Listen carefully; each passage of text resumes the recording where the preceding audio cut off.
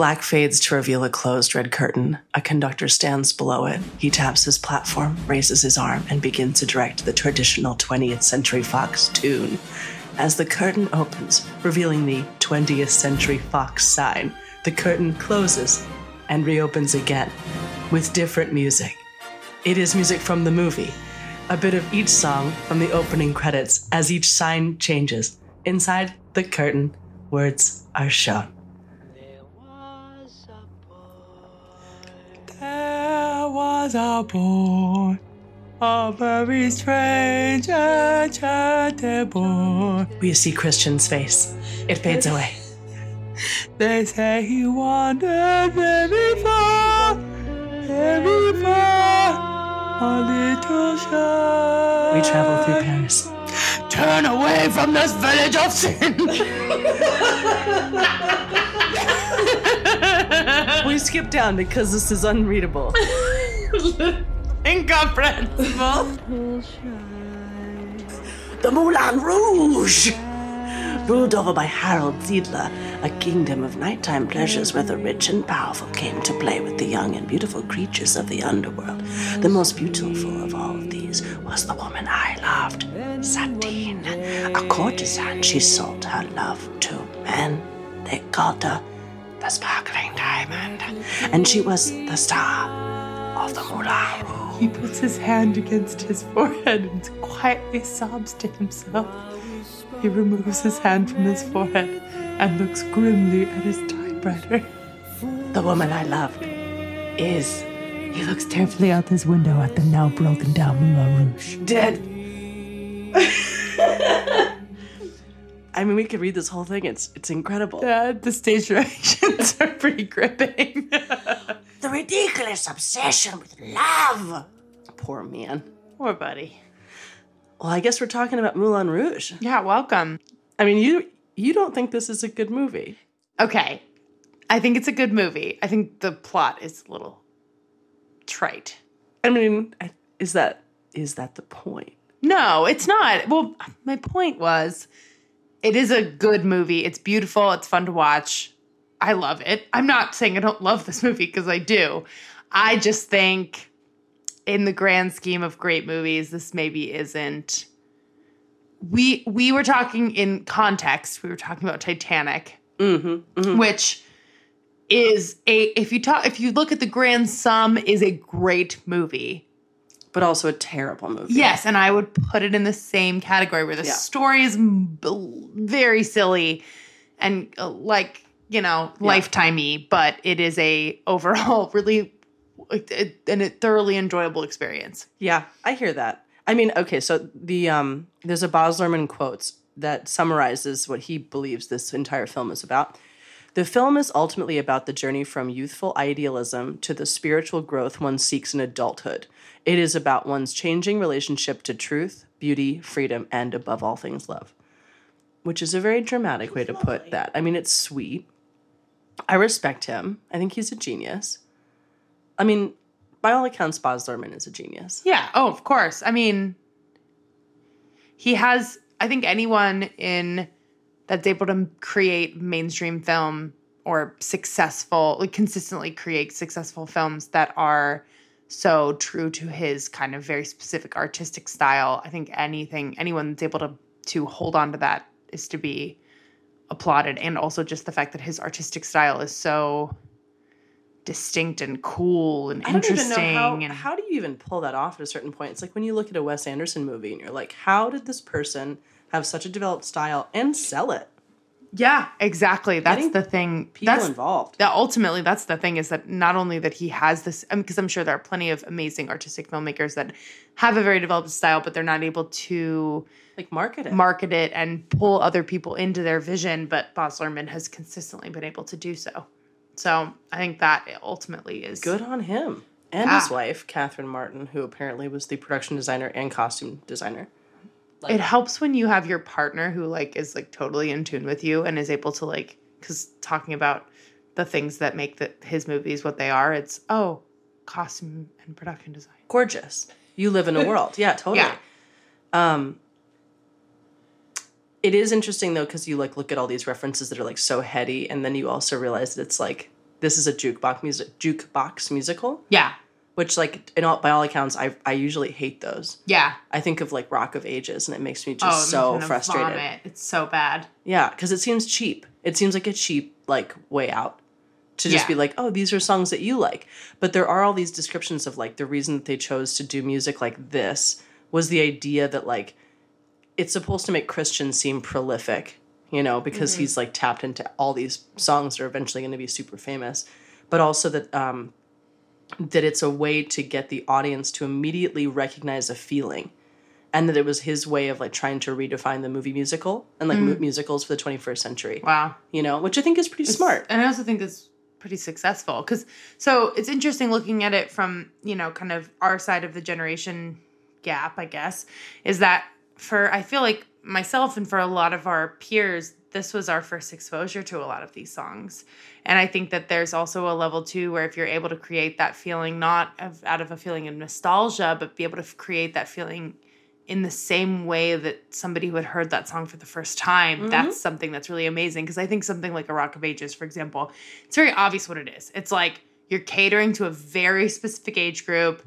They are feeling, you know, you want them. It's like, oh, I love that song. That's funny that they're doing this in this movie. Where I feel like with Moulin Rouge, it's like it's so incorporated into the like emotion of the story that even for some people who were, you know, 10, 11, 12, 13 when this movie came out, who had maybe never heard Bowie or had never heard Elton John. Yeah. It's interesting. Yeah, it is interesting. And it's also just amazing that kind of shows his prowess as a like world creator, storyteller, that he's able to kind of select and incorporate these songs in a way that it really resonates with audiences, even if they aren't familiar with the...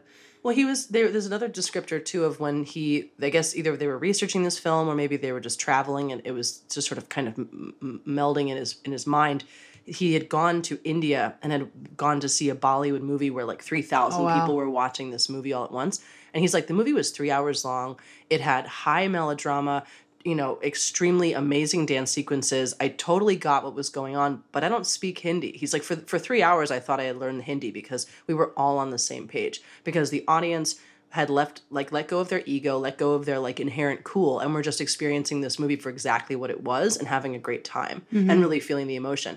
And so he wanted to find a way to translate Bollywood performance with American cinema. Yeah.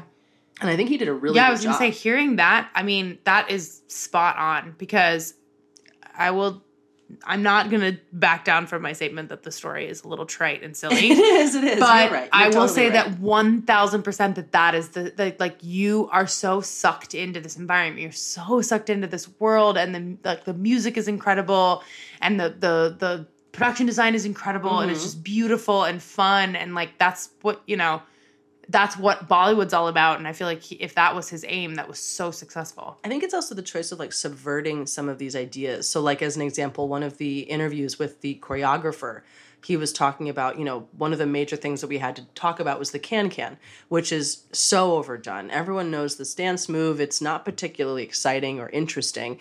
And it has like a subversive like background from when it first was performed, but like now it's kind of trite and musically it's not very interesting. So he's like, so what do we do to shift that idea and make it more palatable? He's like, okay, well, what if the dancers, it's more as if it were a cockfight, more as if they're like presenting their colors and then fighting each other. So it becomes like a dance battle. So the sequence where they're dancing and doing like the can-can, the sort of Ziedler's medley song is posed as like almost like an aggressive performance versus this like kind of casual classical thing. And I think that choice is made in almost everything in the movie, like in the sense of music, in the sense of design, like everything is heightened in this way where it just works because you're allowing it to work. Harold Zidler and his infamous girls, they called them his Diamond Dogs.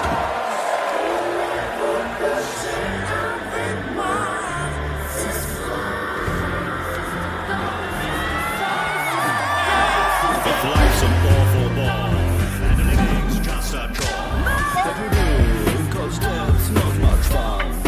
I've just the antidote, and though I mustn't gloat at the Moulin Rouge. So tell me about the first time that you watched this movie. Do you remember it? Oh my gosh, I certainly do. So The first time I actually watched this movie, it doesn't count. I was by myself. I was babysitting. I was like 12 and I fell asleep halfway through and whatever. I remember the first time I watched this movie, my friend came over for a sleepover and I wanted to watch it so bad. And she had it on DVD. Her parents were divorced, so she got to watch like racy things whenever she wanted because her parents were divorced. That's how that works, right? I know how that is. Yeah. And she brought it over and I was like, hey, my parents won't probably let me watch this on my own, but I bet if you went and asked them if it was okay, they would be like really impressed with how mature you are and they would let me. And so she did. She went to my dad and was like, hey, Mr. Heath, I really want to watch this. And I brought it. And I didn't want to like tell Emily or ask her before I asked your permission. And my dad was like, oh my gosh, that's so responsible. And so he let us watch And you're like, it. I'm a sick master. I am a genius. And so we watched it on our computer in our playroom on like the desktop computer. And for some reason that like blanket permission included my 3-year-old brother. So, we watched it. Me and Sarah Premka watched it with my 3-year-old brother and spent half the movie like halfway pretending that they weren't banging or pretending to bang on screen. So that's my big memory of this movie. That's so cute to watch it on a computer screen. Yeah, that was like, well, because at the time, back in those days where nobody had 55 televisions, we only had one TV. And so if you wanted to watch something away from like the like main family hub, we had to be back in the weird computer. And it's like this tiny monitor and like our weird computer hub where if you open the doors to the computer cabinet, the lights all turned on. Do you remember those? Yeah. Oh man, I had so many days where we would have like one friend sitting on the computer chair and then everyone else on like creepy beanbags around it. I don't know. I like that. That's so cute. Yeah. So I have this memory of watching it once and having like so many opinions and thinking like it was a piece of shit. I remember watching it and being like, this is so stupid. I don't like this at all. And then I remember watching it again for some unknown reason because, I don't know, I guess I avidly remember not enjoying it the first time I watched it. And then by the second time I watched it was like weeping, like finding it to be the most deeply romantic thing I'd ever seen. And my like fondest like memory of the whole process of that was that I had a Diaryland account, which was like pre-LiveJournal, I want to say, definitely pre-MySpace, and you could make your own templates so that your interface was like cool. So I remember like being like very nerdy in middle school and like looking up how to program like a cool backdrop, and I remember finding this like really high-res beautiful photo of Satine in the darkness like looking away in her white dress, and it was like all themed around like one day I'll fly away, because of course when you're like 11 you're like really feeling like you're just really held down. I was gonna say you have a lot of really intense societal like pressure to be perfect when you're 11. It was so dramatic. I know, it was at that point in time where I was like, I thought I needed to have my whole room look like I was in a Deb catalog, but in reality was like very attracted to Hot Topic and really couldn't figure my life out. Lots of we that. all went through that phase. Lots of like the beginnings of a bout of teenage depression. I went through 6 months where I exclusively shopped at PacSun, so it's a little bit of the opposite swing on that spectrum, but I also experienced that. Yeah, but I just remember like thinking that like Satine was so gorgeous and the soundtrack was so gorgeous and it was just so deeply romantic. And I've seen the movie like 100 times. Like visually, it holds up in a way that is like unparalleled. There's definitely some clumsy stuff which doesn't work so much anymore, but like it's a huge swing to take, and I think he nails it. Successful. Well, and and just kind of in that same vein of us talking about him being able to create these like just stunning worlds that I think you can hold on to and can access, even if it's not this kind of, the Tales of This Time type of story with the modern music, whatever. I have the same experience with those Romeo plus Juliet. Oh my God. Same experience. It's, fall right into the world. Yeah, you really do. And it's so romantic and gripping. And in the same vein, maybe I was a little bit older when Romeo and Juliet came out first, but I had my connection with it a little bit later in my life.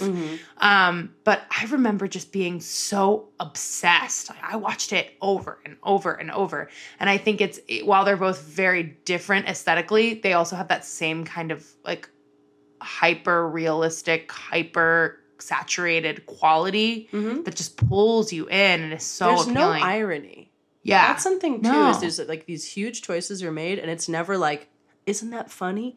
It's like, no, this is a psychedelic universe in which like courtesans are king essentially, and like music has no timeline and everyone's kind of on drugs and like, sure. Or like with Romeo and Juliet, it's like they're speaking in an ancient language in a modern location that feels halfway between like Brazil and Venice. Like, why is this like this? I don't know, and I don't fucking care. Doesn't matter. I'm into it. Literally I'm on couldn't- board. I couldn't I care guess less. that's the markup to me of a successful filmmaker, is that you can point out in both of these films, honestly, all of these logical fallacies and all of these like, but what about? But if you, as the audience member, are saying, I don't care, then that's all that matters. It doesn't, It truly does, you know, yeah. yeah. But I wonder too, and this is obviously, we'll do a quick sidebar because this could be its own conversation, is like, why then does Gatsby not work? Yeah. Is it because the source material is too developed? Because like Romeo and Juliet is hyper developed too. But is it like I feel like also in some ways the visual editing of that movie took it a step too far. Like it felt very, it didn't feel human. His aesthetic got the best of him. I think that the over the top kind of visual, the whole thing, because there's a lot of parts of Gatsby that are really cool, but overall it's essentially unwatchable. It's almost too much, right? It's like it the is visual too much. style is too much. The acting style is not enough at points. It's very like, it's like they made the acting really down-tuned. The music is really up-tuned. The visual is super saturated, but you're never like landed in a reality where you feel comfortable. And maybe Yeah. that also is in some way due to practical effects, because when you talk about Romeo and plus Juliet, like those are all real sets. It's gorgeous, it's complicated, and it's gritty. Same thing with Moulin Rouge. Like there's definitely digital effects, obviously, but like there are even sequences where you realize like, okay, there are shots where that elephant is real and it's 60 feet tall. I was gonna say, but I would imagine, and from what the research you've done mostly, that the bulk of it was built on a soundstage, so it's real. They had 5 Yeah. sound stages that were huge in Australia, and if they didn't shoot it, they shot everything practically. Some of it was models, but it was Yeah. still real. Yeah. There was CGI in the Paris, like when they showed Sure. the streets of Paris. Yeah. But like But a lot of that stuff is scale models, and that's incredible. yeah, and I think that's the thing that you lose that sort of magic of that like real physical object in Gatsby, because so much of that was Yeah. CGI. Because there is something too, you can even say that with the Star Wars movies, where it's like you can throw money at something all you want. Like you can throw as much money at the visual effects as you want, and people are still going to like the one from 1977 better because you can see all the little toys I mean, and you the can models. even say, sorry, we're like getting a little off topic, but it's interesting that I don't know how many of everyone or if you have watched The Mandalorian, Not yet. the Star Wars television show on Disney Plus, but the bulk of it, there is obviously CGI. Don't get me wrong, it's Star Wars, but there was a whole thing where the production designer insisted that they keep Yoda, Baby Yoda, as a puppet. And insisted, and they were trying to be like, no, I don't know. And it's like, no. Well, he actually just literally said, don't be a coward. Ooh. Yeah, which is great. But it is more effective. You can tell, it doesn't matter how amazing you make the CGI. There is something that people just connect to more strongly when it's like physically present. And I think you can even say that doubly so for something like a musical, where it's already an art form that is catered towards seeing it live and being able to experience it in person. And so for you to be able to create that connection with your audience, you kind of have to have that level of physicality. Yeah, absolutely. Tying it back in, I feel like that's something that makes Moulin Rouge so amazing, is like the things, obviously the elephant is incredible. Obviously the scenes of the Moulin Rouge are incredible, but the parts of that movie to me that are so cool are when you get to see all of the dancers and all of the actors interacting with these beautiful, like, crazy colored, like hyper, like, sparkly lights everywhere. Absolutely. And it's interesting too, because in one of the interviews with the lighting designer too, he talks about how he's like, okay, so this is set in the turn of the century. Like electricity has just really been shared with the general public. So he wanted to have the visual style represent what you in 1899, 1900 would have, like, to see lights, like electric lights for the first time he's like, I wanted the lights to feel like the most beautiful thing you'd ever seen. Wow. Because you'd be so impressed by something that's like such an engineering feat. Wowed by that. Yeah. So the idea of like the way that the lights glow, the way that the colors are heightened, everything is still in tungsten lighting, except for like when Satine shows up and she's in that like intense blue, icy blue light, because they wanted to make her just glow. A kiss on the hand. Oh, my. Continental, but diamonds are a girl's best friend. A kiss may be grand, but it's pay the rental on your humble flats, or help you feed your pussycat. Men grow cold as girls grow old, and we all lose our charms in the end. But square cut or pear shaped. So the movie's plot, I feel like because I don't disagree with you, it is a little bit clumsy. Yes. It is also apparently quite loaded in references. Yes. Which I think it helps a little bit, because the reason I was teasing you a bit in the beginning about saying that it's not a good plot and that the fact that it's like trite, in some ways I wonder if it's supposed to be trite. Sure. Yes. I would agree with you. So here's what I'll say. We can give Baz Luhrmann the benefit of the doubt and say that there are parts of the melodrama that he intentionally created as melodrama because, you know, if we're looking at the theatrical styles of the time in which it was set, theater was very melodramatic. You know, you didn't have artificial amplification. So, and just the acting style in general was people just being like crazy pants, like super over the top. And, you know, super like their dramatic facial expressions, like that's where melodrama comes from. So I guess giving him the benefit of the doubt, you can definitely say that is where that a lot of the artistic choices for the actors and such come from. So I will accede that point and say that perhaps it was intentional. Well, so some of the references that they say that this story is based upon are La Boheme, Orpheus and Eurydice. There we go. I got you. And La Dame what? La Dame du Camelier. Perfect. Camellia. That's the one that really stuck out to me because I had never heard of it. So just in doing some of the research, it's a semi-autobiographical novel based on the author's brief love affair with a courtesan, Marie Duplessis.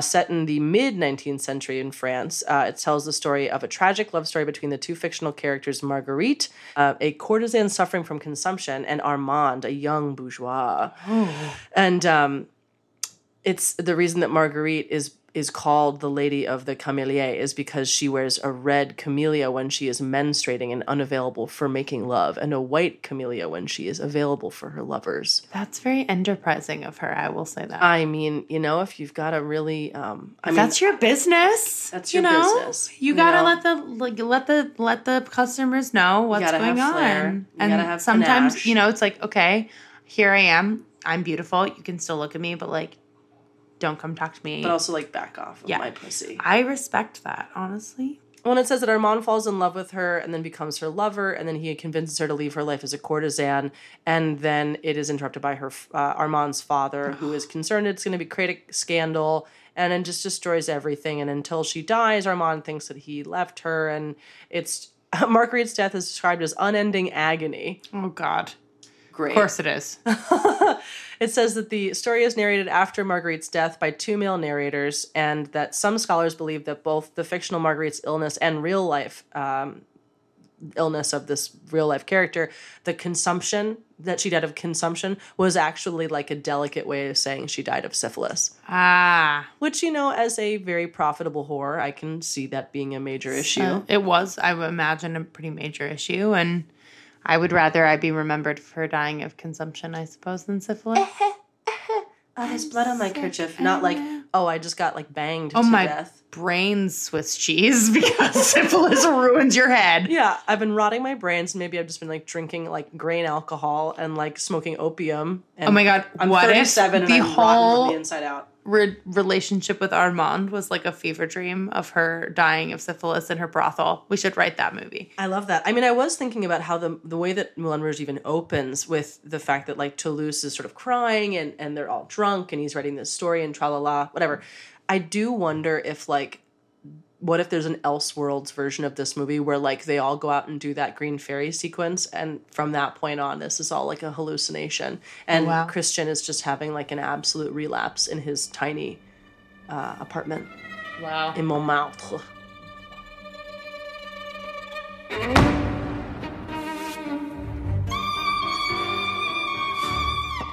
First, there is desire.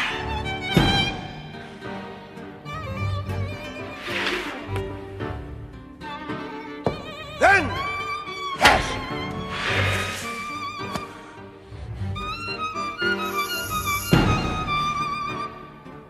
Then, suspicion.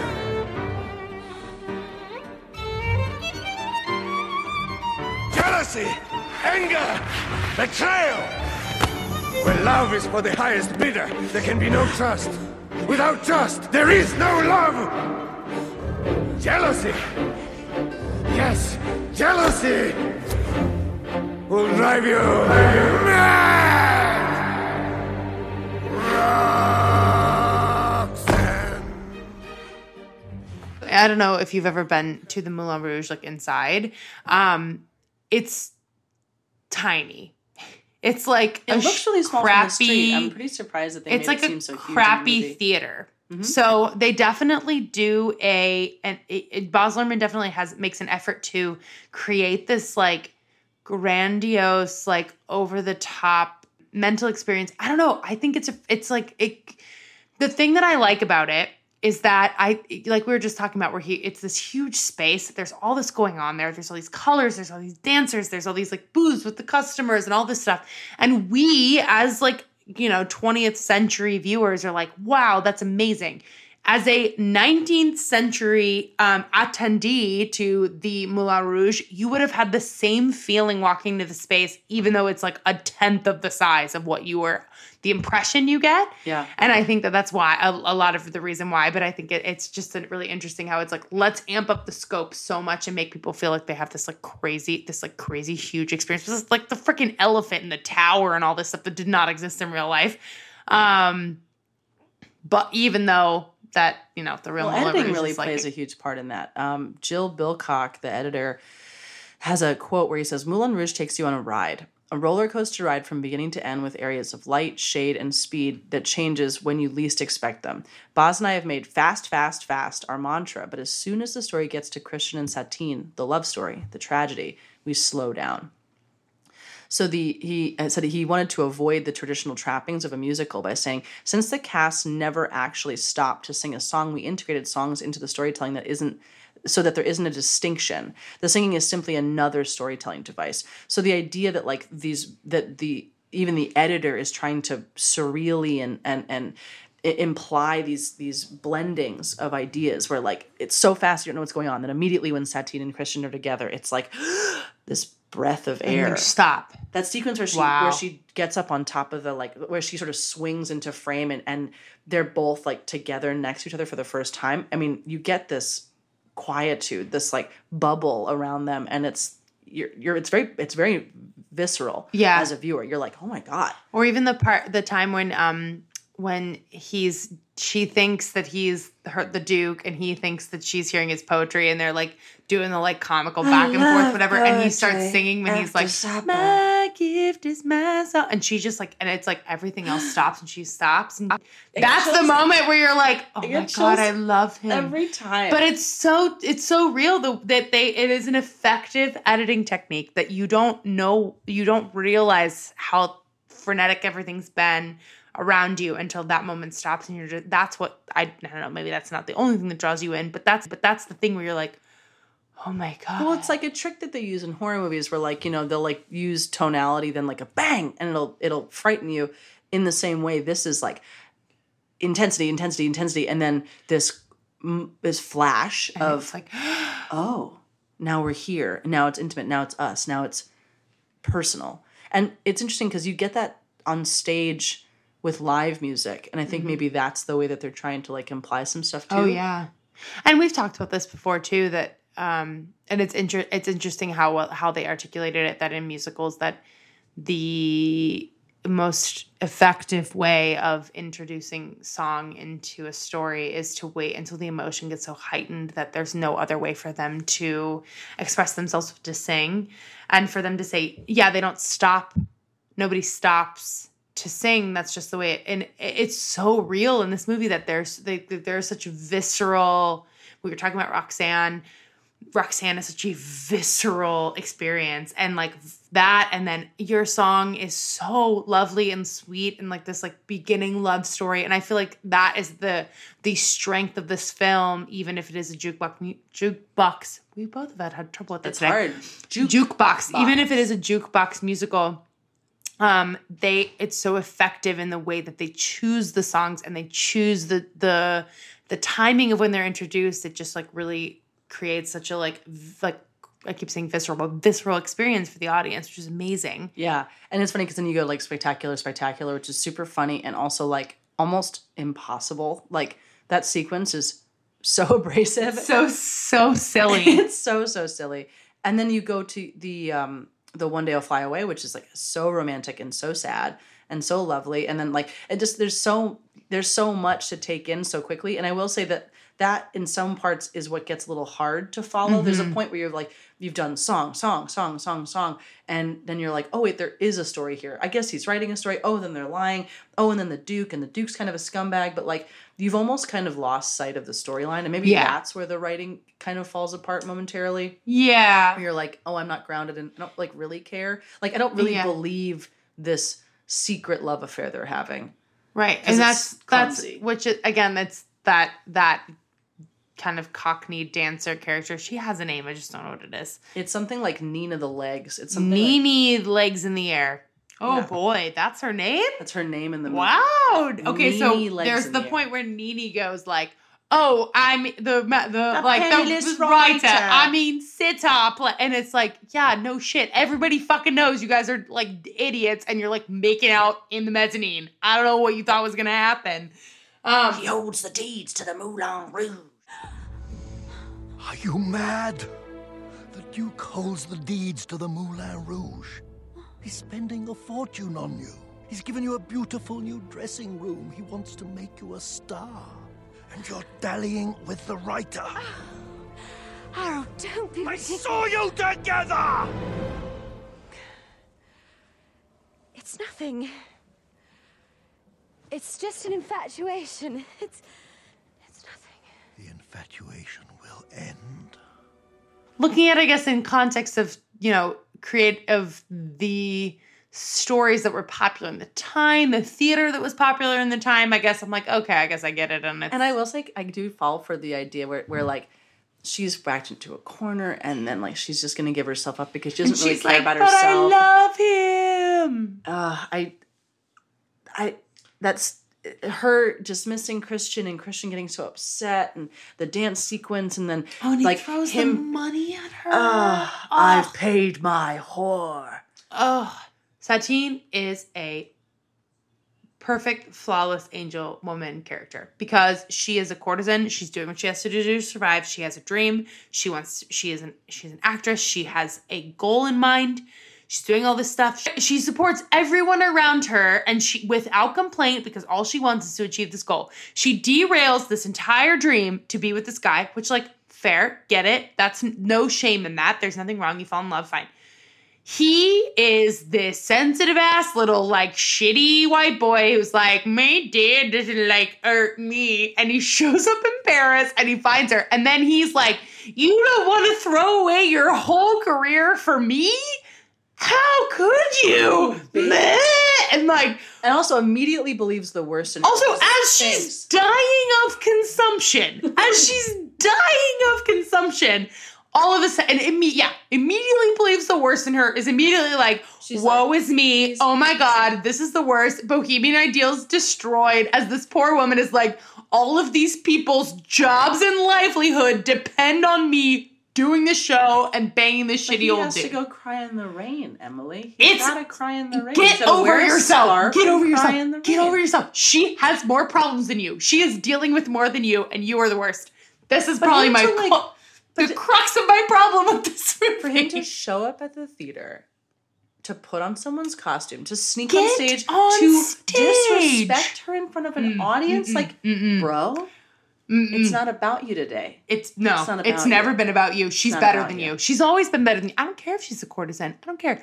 Girlfriend is making her dreams happen. She's supporting all of her friends and family. She's keeping the theater open, and you're sad and salty pants because she's trying to A, save your life because this guy was going to kill you, and B, you couldn't just get over the fact that she was going to do her freaking job, which has been her job since before you met her. It's like when dudes date strippers and they're like, no, babe, it's totally cool. It's totally cool. It's totally cool. I'm just gonna wait outside of the venue to pick you up every night, and then just it's totally cool. But like, you're gonna cheat on me, and if you do, I'm gonna call you a whore. But it's not because you're a stripper. And you're like, it's because she's a stripper, or even like not even because it's not even strippers. It's like, even but like in that way. I know, but I'm gonna extend it out. I'm gonna extend it out.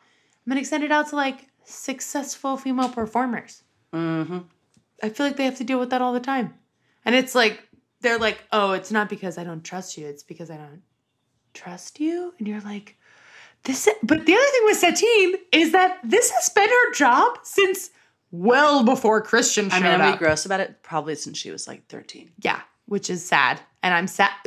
I'm not sad that she has to have been a courtesan. I'm sad that she had to have been a courtesan. But it has been her job, and she has been working towards a goal. And this guy shows up and is all like, I don't want you to sleep with him. And she's like, I have to. And he's like, the show but I don't want to. And she's like, and she doesn't at his behest. And he doesn't come and save her for when she's about to get fucking raped by that creepy dude. No, he just sits there and cries. And he just cries in his apartment that his dad paid for. You know he did. Yeah, you know he did. Even though he was like, it's a village of sin. He was still like, here's your FAFSA money. I don't know.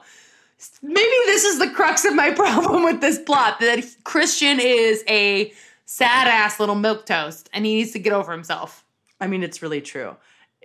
And, like, it doesn't go well for him, probably because he just didn't, like, take a beat and go, what's really going on? Now, okay, would she have still died of consumption? Yes. Yeah. But could they have died, like, happy and having, like, had a couple of goat days together? Yeah, they went to Provence, they picked lavender, they were eating cheese and stuff, and then she died. Like, that would have been a nicer end for both of them. And now he's traumatized forever, and he has to live with the knowledge that he shamed this poor woman for nothing. Here's a question, just in the sense of, like, the technicality of what we've, actually watched. It's a functioning theater with many people who it's their job to be there. Yes, Satine dies on the stage.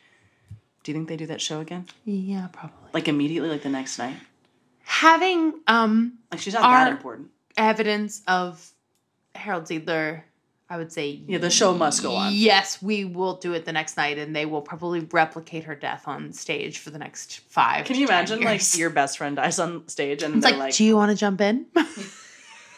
Hey, so I know you've been looking for a better part. We've been talking about it, like, they're like, how's about now? She's still dead on the stage right now. They're like, how's about now?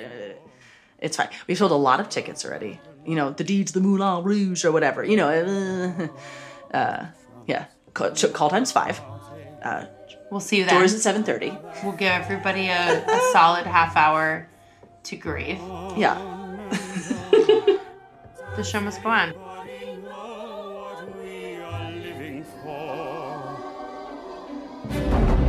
The show must go on. The show must go on.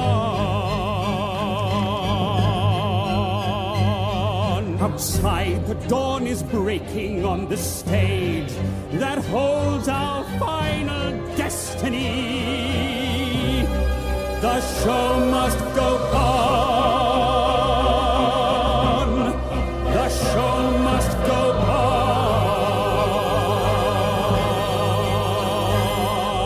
Inside my heart is breaking.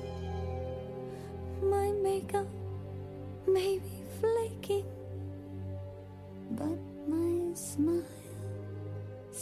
That's so rough. It is rough. When you look at it from the perspective of all the other people who, okay, first of all these other people just like working. They're there. They're trying to make a living. And Satine and Ziedler are like, let's make a real theater. And they're like, I mean, they're like, I was cool being a can-can dancer or whatever, but okay. Yeah, I'm a circus freak and I'm a whore. But like, I mean, I'm fine. Sure, and so then they like build this whole new theater, they do all this shit, and then it's this back and forth. Are we getting canceled? Are we not getting canceled?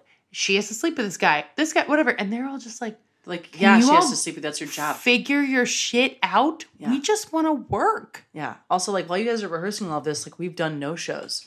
Done 0 shows. Yeah. No wonder this little worm is so upset. He's put a bunch of money into a space that's... I don't blame him. Let's be honest. Okay. Honestly, I don't like other people touching my things. Like, he's gross, but he's not wrong. Oh, yes. Is he a little creepy and possessive in 2020 would he probably be a serial killer? Yes. Yeah. But if we look at like shitty characters in the film, he followed through with what he asked for a thing, for a service.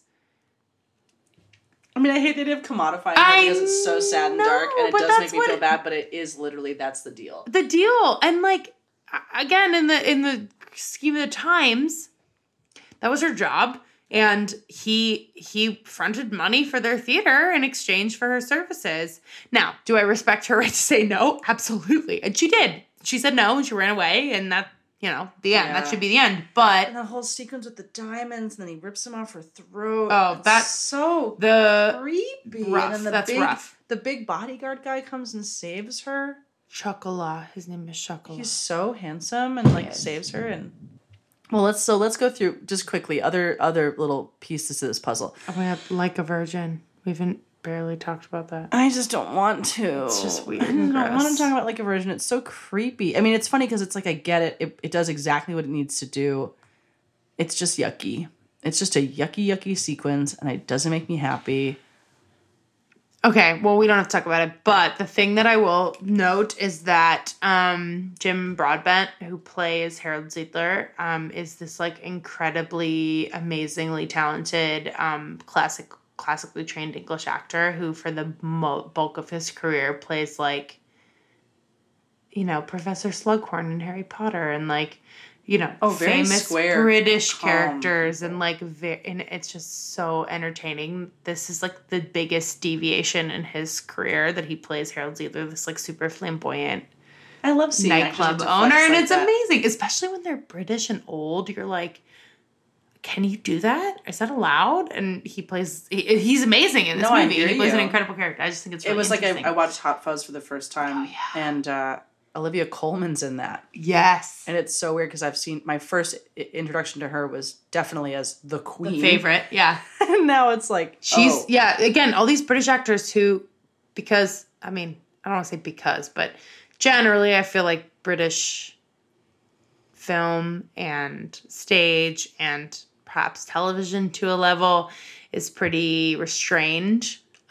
Their careers have been restrained in that capacity, and then when they get the opportunity to do these like crazy over the top things, you're just like, yes. Well, like the most over the top, which I feel like in conjunction with like how good Roxanne the Tango is, the Hindi Sad Diamonds, the opening of the actual show. Oh yeah.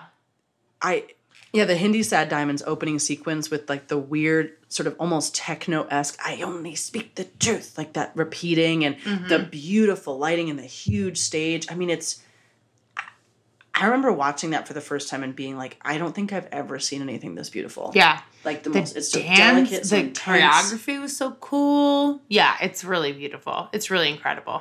And it's interesting because like I wonder where that, probably because of his interest with the Bollywood film is where that came from, the Maharaj and all this stuff, because all of the references have nothing to do with anything in like the Middle East. But then you've got, like in the sense of like French literature or like ancient Roman literature. It's like nothing to do with this beautiful Indian culture, but it works. But it also there's also a level too where at that point in history, I feel like less so in France, but probably in France as well, there was a bit of an obsession with the East, with India, with China. True.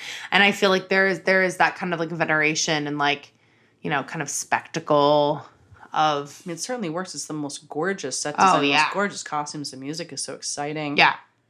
I mean, Very cool. I and it's funny, like, just in the sense of describing Harold Ziedler being flamboyant, nothing is more flamboyant than him playing the Maharaja. Yes. The way he speaks, that weird giant tones, like his like commanding crazy dialogue. Yeah, it is funny that like this was my first experience with Jim Broadbent was in this movie, and he has this very affected way of talking and moving and like speaking, and you see him in anything else and he is nothing like that, which obviously a sign of a good performance and a good actor that you don't even recognize him outside of it. But like he has a very, it's just like so dramatically different. He said that he based Ziedler off of Baz Luhrmann. Oh my God, that's incredible. So Baz Luhrmann must be really intense. I could tell you I could not pick him out of a crowd of two. I don't think I know what Baz Luhrmann looks like. It's just like a brunette dude. Yeah, really a brunette Australian dude.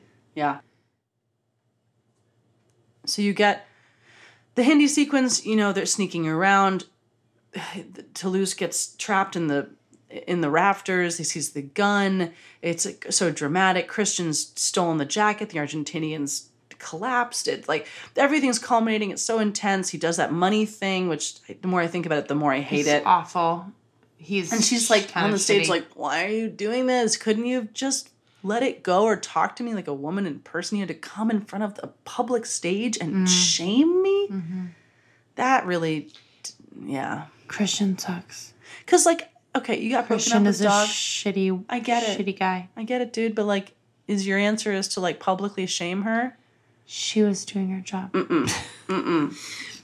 Again, I love, don't get me wrong, love this movie, but I will say as an adult watching it, and you watch it again and you're like, oh, he's a garbage man. He just doesn't know any better because he's just... He's naive. He's very naive. Deeply naive. The one thing about that number that always throws me off, and it's thrown me off since the moment I saw this movie, and I still don't know if I ever really like it, is they take the assassin's gun and they throw it out the window, and then it like suddenly becomes completely out of scale and like bounces off of the Eiffel Tower. Yeah. Why? I don't know. I mean, I just don't like, nothing else is surreal and out of scale like that. Besides like maybe the sequence with like your song on the roof. Yeah. I feel like it's maybe tying into that where it's like sort of like playing into this like I feel like cheeky. It's tying into this like fantasy sort of like ethereal otherworldly thing where it's like maybe with throwing the gun away and realizing that, you know, she never actually left him, that she really does love him, that they're, you know, he's like, oh my God, this is never mind, that it's like getting them back into that mindset of your song where. But then she immediately dies. I know, but that's what I'm saying. I feel like he's like, oh, never mind, we're back where we were in this like perfect little dreamland. We're dancing on the roof, and then she dies of consumption. On the stage. Gasping with blood, and like the rose petals are falling, and it's just like. And then it's like, he's like, oh yeah, I realize now why she did what she did. I hope he realizes why she did what she did, or is he just going to be like, I think he does. My life is sad. Wait, we can check the script. Check the script. Bottom. Check the receipts. Let's see. Yeah. Hold on, let me check the receipts. So, okay, Satine. Oh, wow. This scene is really bad. Satine panting. I'm so sorry. Everyone is looking grim. Christian. You'll be all right. You'll be all right. You'll be all right. Satine. Cold. I'm cold. Woof. Christian looks at her, ready to cry, panting. Hold me. Hold me. Christian, tears are forming in his eyes. You're okay. He sniffles, trembling. I love you. Satine smiles. You've got to go on, Christian. I can't go on without you, though. You've got so much to give. Tell our story, Christian. He's sobbing now. Pain is etched in every muscle in his face. Satine. Yes, promise me. Promise me. That way I'll always be with you. She gives Christian one last smile. Her panting subsides. Cease. She is gone. Do you understand why I was talking about how terrible this movie is? Days turned into weeks. Weeks turned into months. And then, one not so very special day, I went to my typewriter. I sat down and I wrote our story. A story about a time. A story about a place. A story about the people. But above all things, a story about love. A love that will live forever. The end.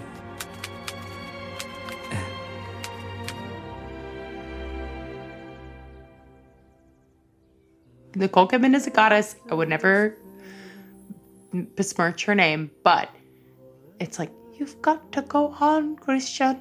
You must tell a story. And then Christian cries for 2 years. Literally, Christian's sobbing continues, intensifies. He lifts his head up, looks at Satine, cries out, and starts sobbing very hard. Oh my God. Okay, whatever. And then, of course, Christian's monologue at the end just is like, everything was super hard. And then I got a typewriter. And then I wrote a story. A story about a place, about a people, about of all us. Love. We see the words being printed onto the paper. A love that will live forever. The end. The scene focuses around the end. Boo. Boo.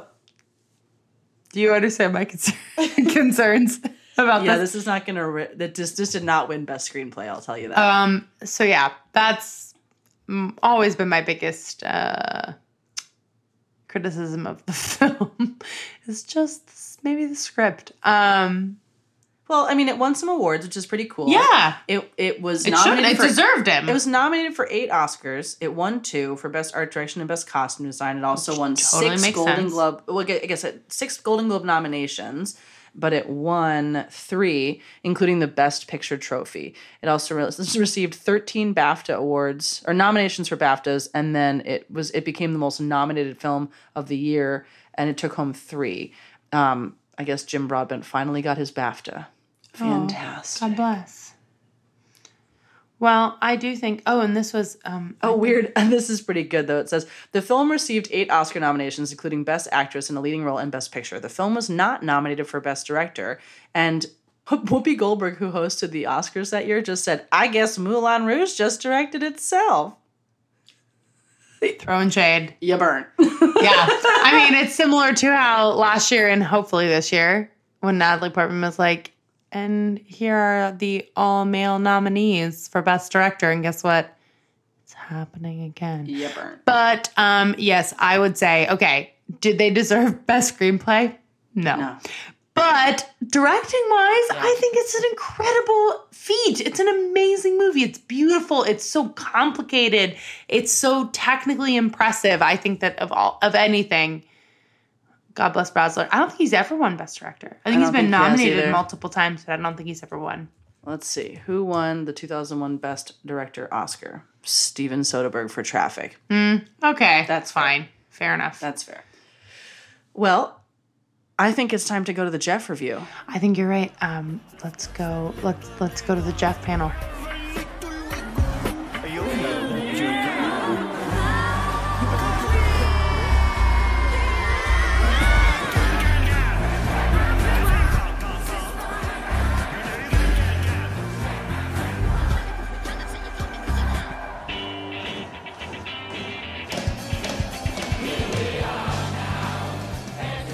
Jeffy and his review of Come What May. A beautiful piece. A glorious piece. I will say I watched a 2.5 minute clip on YouTube from the movie clips Fandango. So you know it's going to be the most authentic piece of cinema I've ever watched in my life. And I don't know, have you seen the clip, the Fandango movie clips? I have not specifically seen the Fandango clip of Come What May, but I've seen the entire movie. So yes, I am familiar with Come What May. Gotcha. Yes. Just want to make sure that we're speaking on the same, The Fandango exclusive. That's right. I just want to make sure we're all speaking on the same level of knowledge as to what I have just witnessed about 32 seconds ago. Okay. Give us what's your first impressions? Oh man, teeth are rough. Teeth are rough in that movie. It's the turn of the century in France. Right. Yeah, they didn't have orthodontia really quite yet. It's tough for them. Ewan McGregor's character. What's his character's name? They didn't go over that in the Fandango clip. Christian. His name's Christian. Thank you, Christian. Christian was at the back of the theater courtroom. Couldn't really tell. Kind of looked like both. I know it's a theater, but with all the fancy people in their tuxedos, I was like, could be a courtroom. And it looked like it looked like she was on trial for her singing ability. Kinda. Or they were auditioning her, judging her, or something like that. But their love was forbidden. And so she sang out for him, and then he responded with "Come What May." And then he said it again. And again. And yet. Again, but louder, and opened his mouth wider so I could see his teeth even more. And Christian were singing, and "Come What May," screaming it loud for all the rooftops to hear, like lovers are wont to do. And so then this man near the front of the audience was just angry. Oh, he's so angry that their love was so beautiful. And he was like, and he head nodded to his henchmen in the back and was like, "Shoot them! Shoot! Ha!" And so he was about to shoot them, and then the clowns attacked. That's what happened. And the clown came swinging down and knocked the gun out of the bad man's hand and onto the stage. And one of the showgirls in back screamed, "Oh, look, a gun on the stage! No!" And then that was the end of the clip. Oh. So that's the only thing you've ever seen of this entire film, is that correct? So no, I've seen chunks of it. Do I remember the movie? No. Do I? So functionally, that's the only clip of this movie you've ever seen. Right. Do I know any of the music? Probably. If I heard it again, I would be like, yeah, that song. Sure. So did you know, for example, that this is what they call a jukebox musical, which means that all of the music is already existing, like pop and rock classics? That's what I thought. I knew. Yes. Yeah. Because they do Red Light District, right? What? They don't do Red Light District. What? Do they do it? I know what he's talking about. What am I talking about? He's talking about Roxanne. Oh. Roxanne! You don't need to turn on that red. Yeah, they do that in this one. Yes. Yeah, all right. See? They do. Yeah, thank you. Maddie's got me. I'm on your side, man. No, I knew what you were talking about. Do you remember you to come to it. Do you remember other songs in the movie? Do you have any recollection? Like Red Light District? Yeah. Do you have any other thoughts? Just like Red Light District. Yeah. I can't think of them off the top of my head, unfortunately. Okay, so here's another question. Do you know what happens at the end?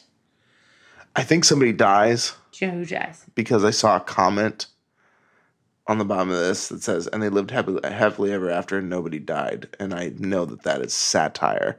Because I can pick up on cues. Good. Internet cues. Good job, buddy. No, who does die? Should we want to ruin it for Satine. Satine dies. Satine she has dies. consumption. Yeah. She coughs up blood and she dies on stage after they sing that song. Yeah, this is literally right before That's she the dies. end. Yeah, she's about to die. Yeah. Wait, is it like a genetic thing?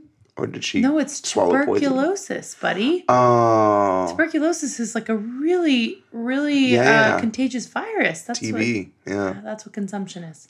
I didn't know that was the cause of consumption. Well, No, it's the colloquial term for consumption. Oh, thank you. For tuberculosis consumption, yeah. We are saying debatably, though, that consumption could also be a delicate way of saying that she died from syphilis. Yeah, because she was a prostitute.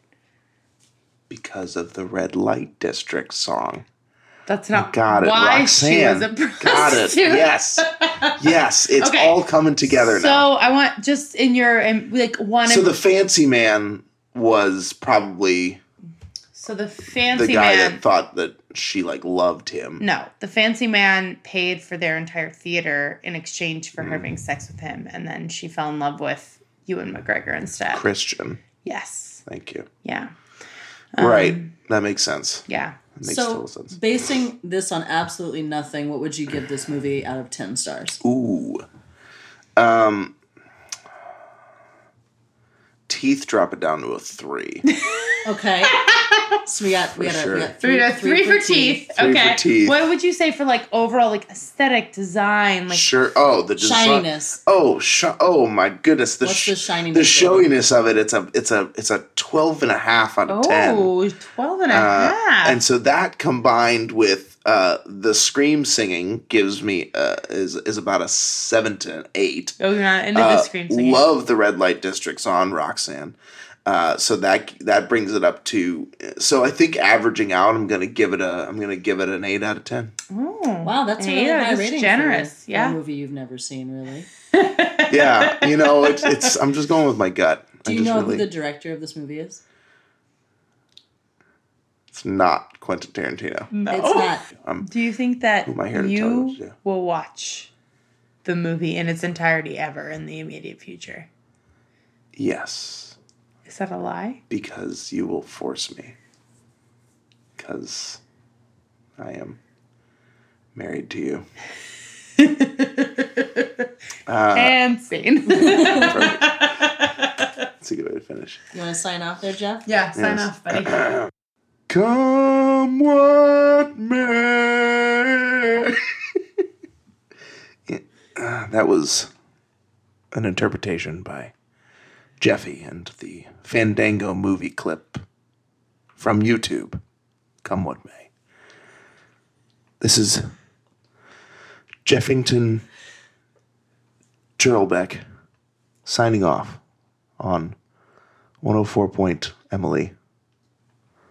The Mads. Say the name of our podcast. And the name of the podcast is All Singing, All Dancing. Keep it classy, folks.